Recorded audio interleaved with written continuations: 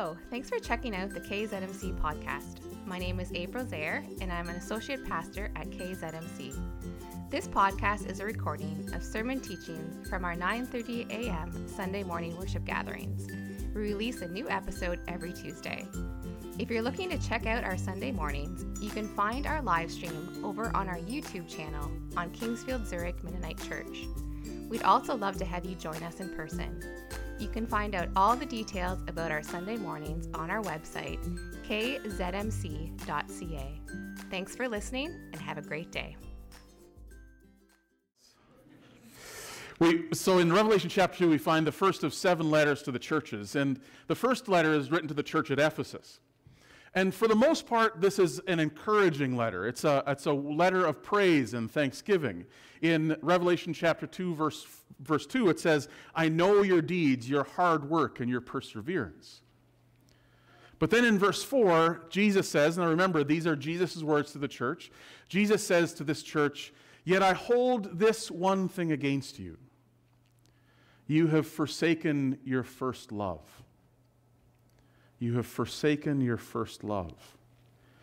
Now, I think we can fairly easily understand that Jesus isn't talking about romantic love between childhood sweethearts. He's not talking about the romantic love that 34 years ago stood in the Justice of the Peace office, even with bell-bottoms. This is a reminder about what we put first in our lives. This is Jesus reminding the church what has to come first for every one of us. This is the relationships and the practices that we put first in our lives. And from time to time, it's good for us to pause. It's good for us to reflect, and even better to ask Jesus to help us to reflect on what it is that we have in the first place of our lives. So when we encounter the disciples in John chapter 21, it's in the first couple of days after Easter Sunday. The resurrection has happened probably within a week of this story taking place. And the disciples are still reeling from their experience of what they had walked through with Jesus. So just a couple of weeks before, they had been with Jesus when he had seated himself on a donkey and he had ridden into Jerusalem. They had seen the crowds rip off palm branches from the trees and begin to wave those. They had seen people throw their cloaks on the road while Jesus rode by on a donkey. It was the entrance of a king. It was royalty. It was the absolute ultimate in what Jesus had experienced with his disciples. And the disciples rightfully thought that this was it, that this was where Jesus was going to be exalted, that this was where Jesus would finally claim the kingdom of God. And yet, just a few days later, they were there with Jesus in the garden when he was sweating blood because of the anguish that he was experiencing about what he was about to experience. Where he was sweating blood and saying, "Father, if this cup can be taken from me, please do that. But not your will. Not my will be done, but yours."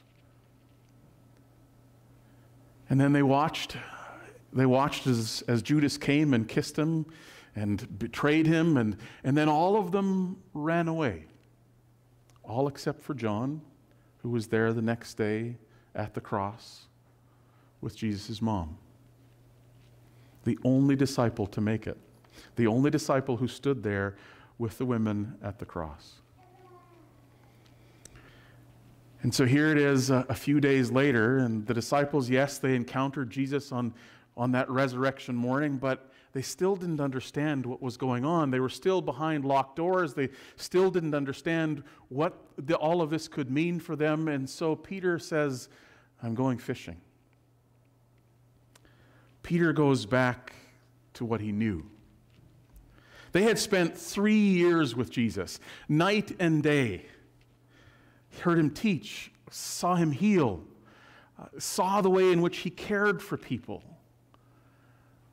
saw the way in which he drew in both the insiders and the outsiders.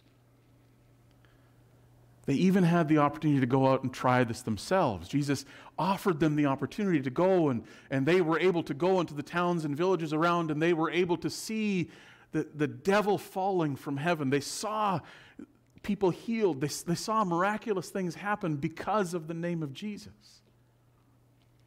But here in the days after the horror of what they had witnessed on Good Friday and in the absolute surprise of Easter Sunday, these 7 disciples go back to what they know.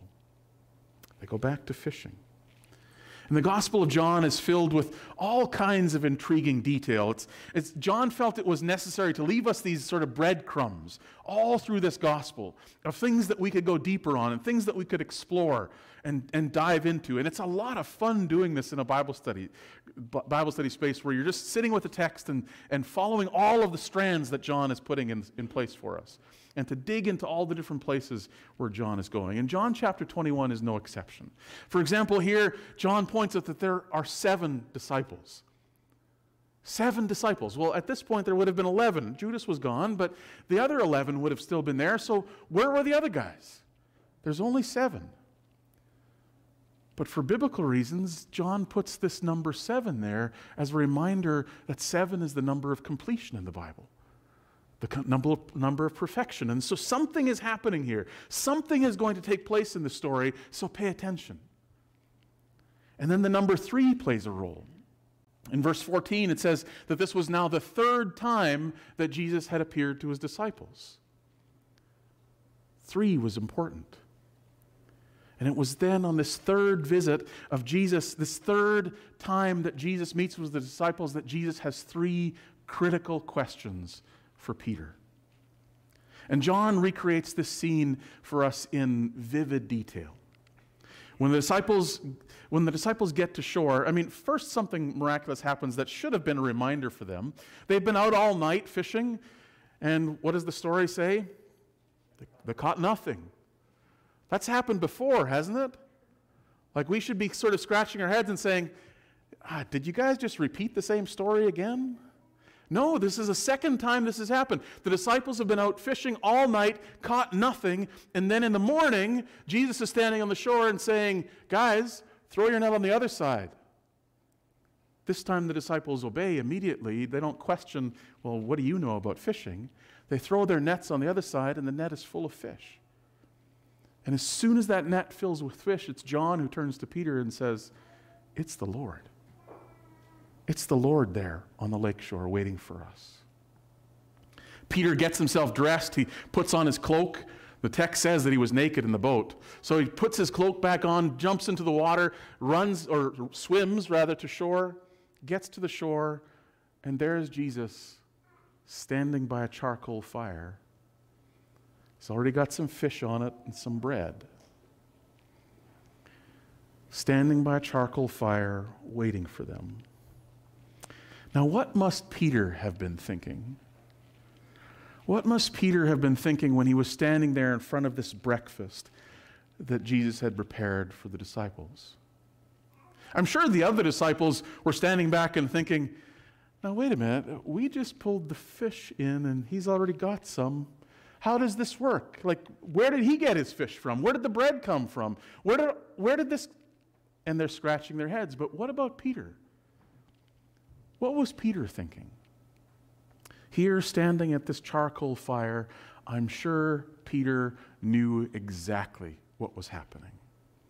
There are only 2 instances in all of the New Testament where a charcoal fire is mentioned.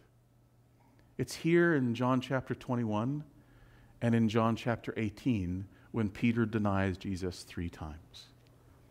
Those are the only 2 times that a charcoal fire is ever mentioned in the New Testament. The scene is unmistakable. And you've got to wonder, is Peter expecting a rebuke? Is he expecting Jesus to say, I told you so. I told you were going to deny me. But instead, Jesus invites Peter to come to the fire and takes him back to the very first time that they met each other. Takes him back to the very first time that they encountered one another and began their relationship with one another. And he calls him by his given name, Simon, son of John. Remember that Jesus had given Peter his name. He had said to him, Peter, on this rock I will build my church. Remember that story? Well, he takes Peter right back to the beginning, before he was called Peter and says, Simon, son of John. And then the question, do you love me more than these? They're standing there by that charcoal fire for a second time, and Peter is invited to recall his journey with Jesus right from the very beginning. He's reminded of where he came from as a fisherman. He's reminded of this journey that he's been on with Jesus, what he has seen, what he has heard, everything that he's been through with Jesus. He's reminded of his bold confession when Jesus asked Peter, so who do the people say that I am? And the disciples all gave some sorts of answers. And then Jesus asked, well, what about you? Who do you say that I am? And it was Peter who jumped up and said, well, you're the Messiah. You're Jesus. You're the King of Kings. You're the Savior. Only to have Jesus rebuke Peter a couple of minutes later, saying, get behind me, Satan, because Peter didn't understand the implications of what it meant for Jesus to be the Messiah. But standing here at that fire, the memory that's likely playing the loudest in Peter's mind was his denials around that other charcoal fire.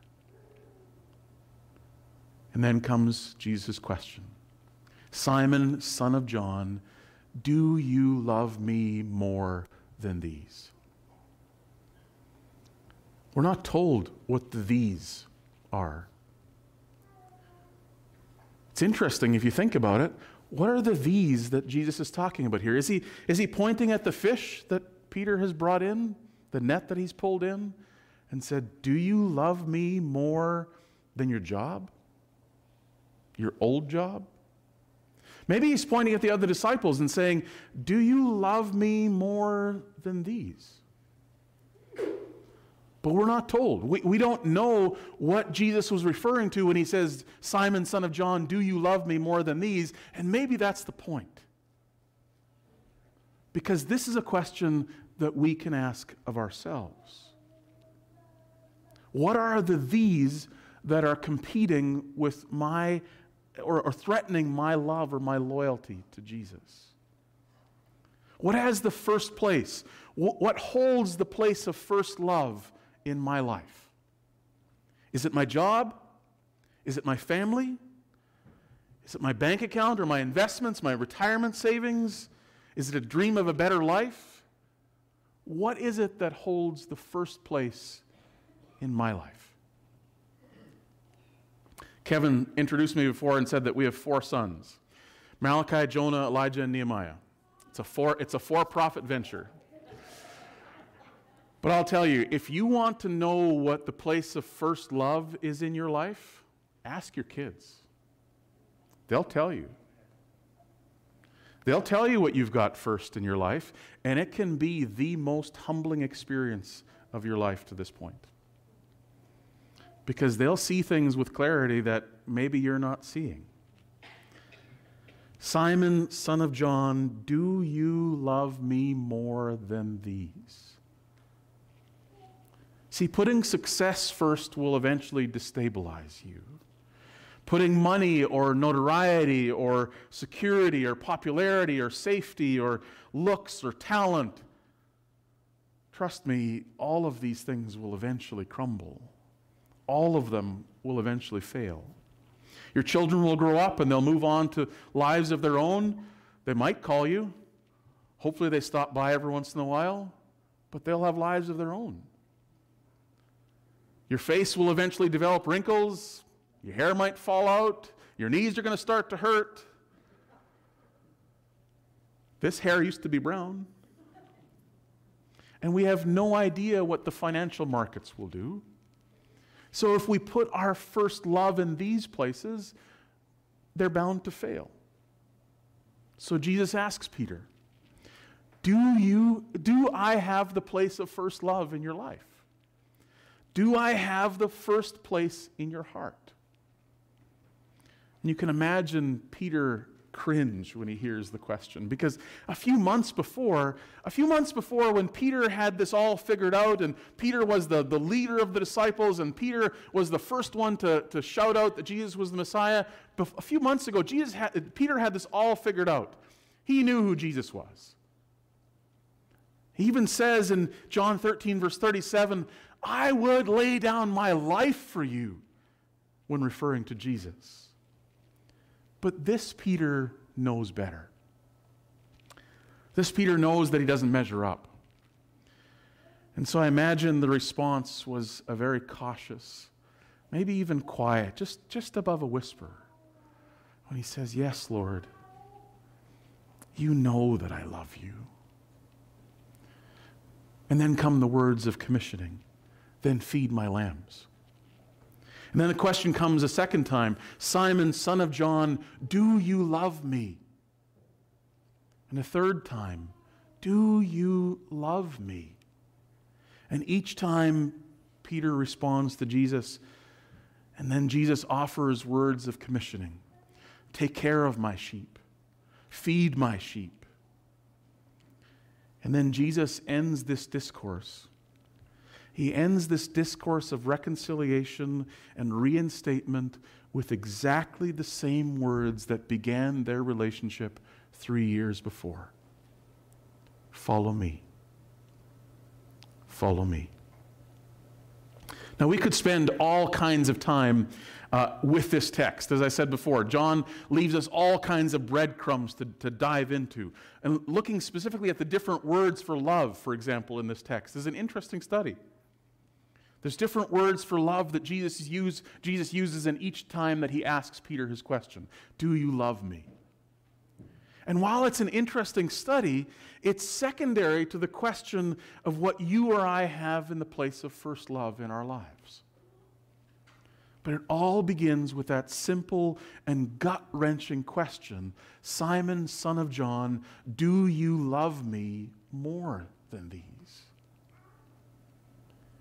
So there's no point in talking about practical ways to live a life on mission if we can't or we won't come face to face with this question that Jesus asks Peter 3 times around a charcoal fire.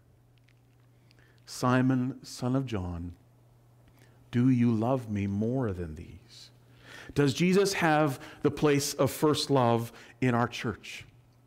Does Jesus have the place of first love in our hearts? Does Jesus have the place of first love in our families? Does Jesus have the place of first love in our marriages? Does Jesus have the first place? Simon, son of John, do you love me more than any of these? You see, when we can answer this question with a yes, with a resounding yes, then something amazing begins to happen. See, if the gospel story ended right here, if it ended in John chapter 21, and we didn't have anything else, if it ended right after the words, follow me, we would be left to wonder, was Jesus successful in his discipleship? Did this work? See, we've read these Gospels, and the disciples are, they're sort of getting it, but they still don't fully understand what's going on. And here at the end, Jesus even has to take the leader of his disciples, pull him aside, and reinstate him, reconcile with him, because he denied him 3 times. He probably had the biggest failure of the bunch. If the gospel story ended here, we could safely say that Jesus' attempt at discipleship was a failure. After all, even after 3 years in close community and intense discipleship training, when the disciples faced adversity, they went back to what they knew. They went back to fishing. Instead of inviting the world into the discipling relationship that they had experienced with the Lord. But that's not the end of the story. Thankfully, the Gospels don't end there. The Bible doesn't end there. And we can keep flipping pages in our Bibles. And we get to Acts chapter 1, and there's something that amazing that begins to happen here. Jesus says, wait.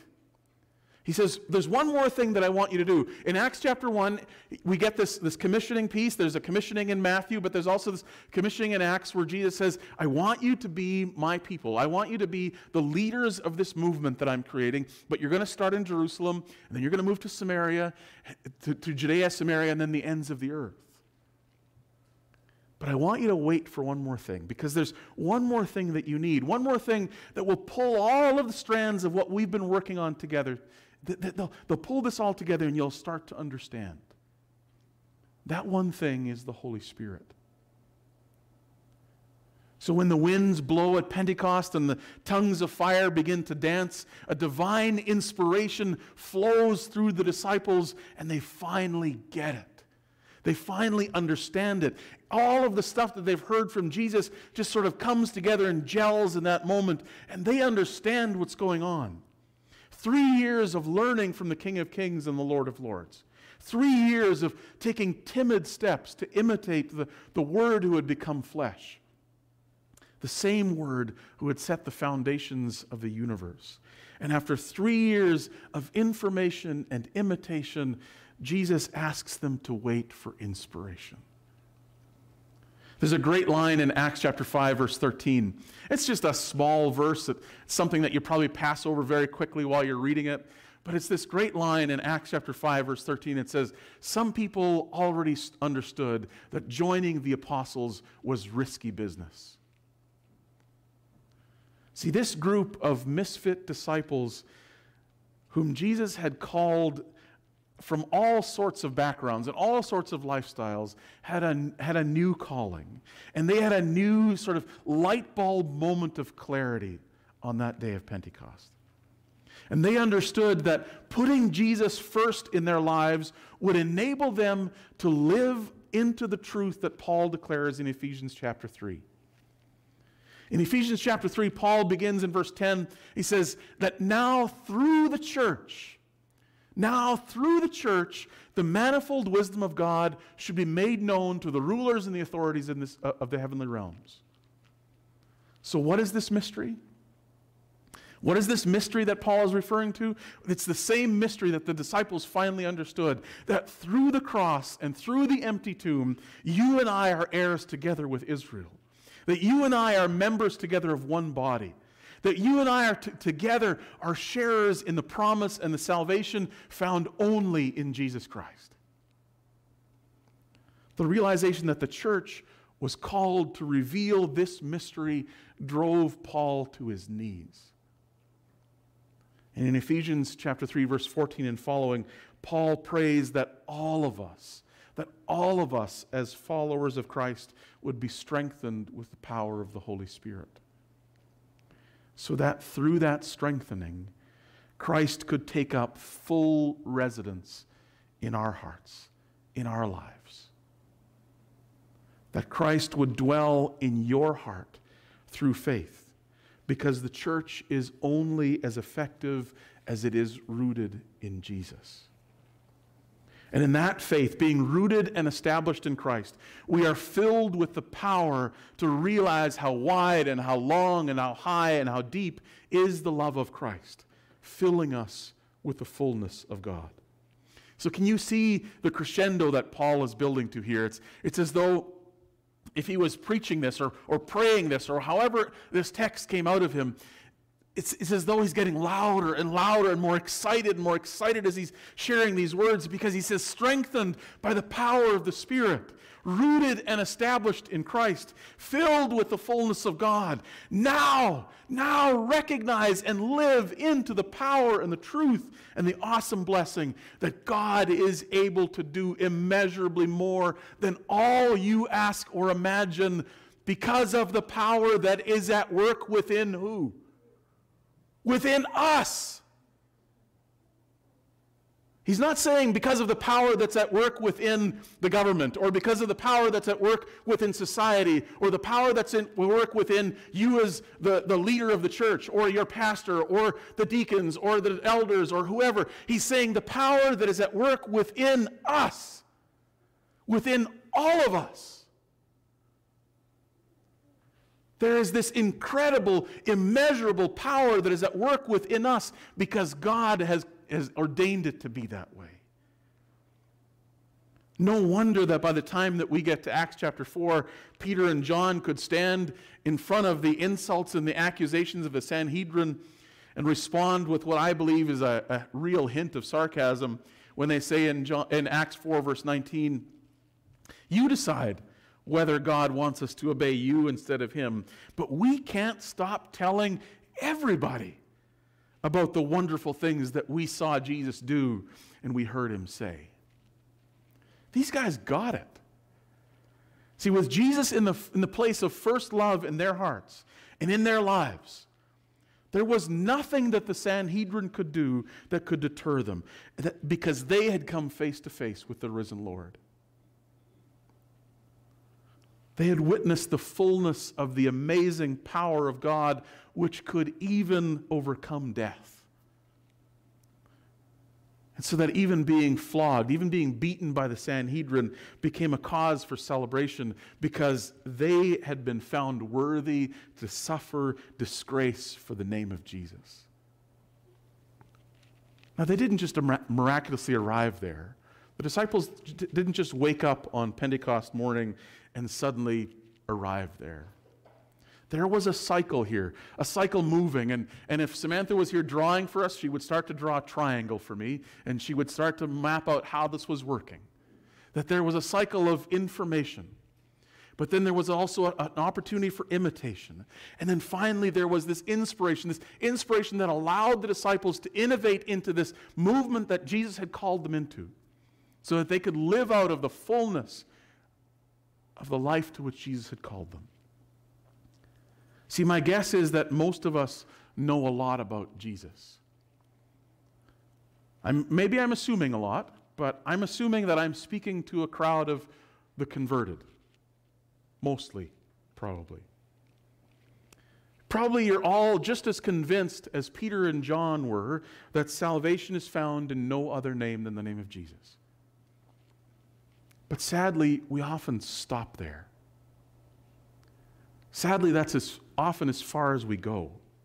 We fill people with information about Jesus. We tell people about that salvation. We may even get them to name a conversion moment in their lives, but then we stop.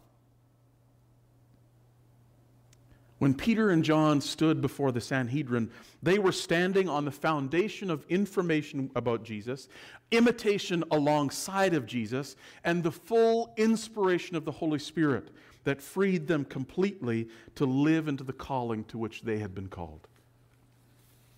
As the church, we are invited and challenged to live into this vision of the threefold functioning of discipleship to come alive among us.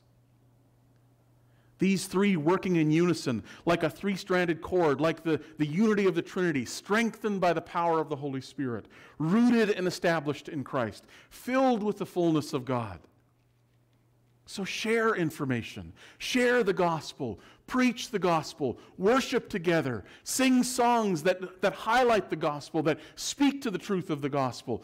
Do those things, worship together, study together, be spending time together in the Word of God, so that you have all of the information that you need about Jesus.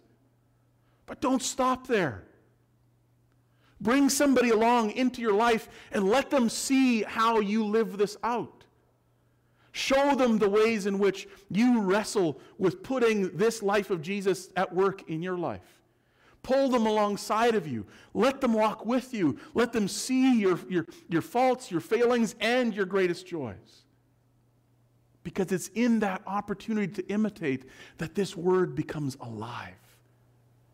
It's in that space where we invite other people to come alongside of us, to live life on life with us, exploring what it means to live out a life of salvation.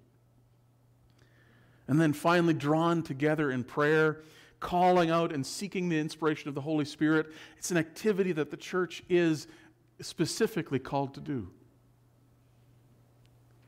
So this cycle, this three-stranded cord, information, imitation, and inspiration of the Holy Spirit, as we see through the eyes of Jesus, a desire to seek and save the lost of our communities and of our nation.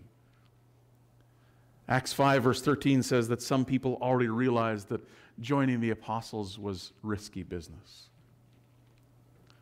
To live out of the passion and conviction that there is no other salvation than that which is offered in Jesus Christ. To learn in the fellowshipping body, to live that conviction in all of our relationships. to hear and be a part of and join in the great chorus of the saints as we call upon the Holy Spirit to fill us with the fullness of God. That, my friends, is risky business that I would love to be a part of together with you. And it all begins when we respond to the invitation and the challenge of Jesus. Simon, son of John, do you love me more than these? Amen.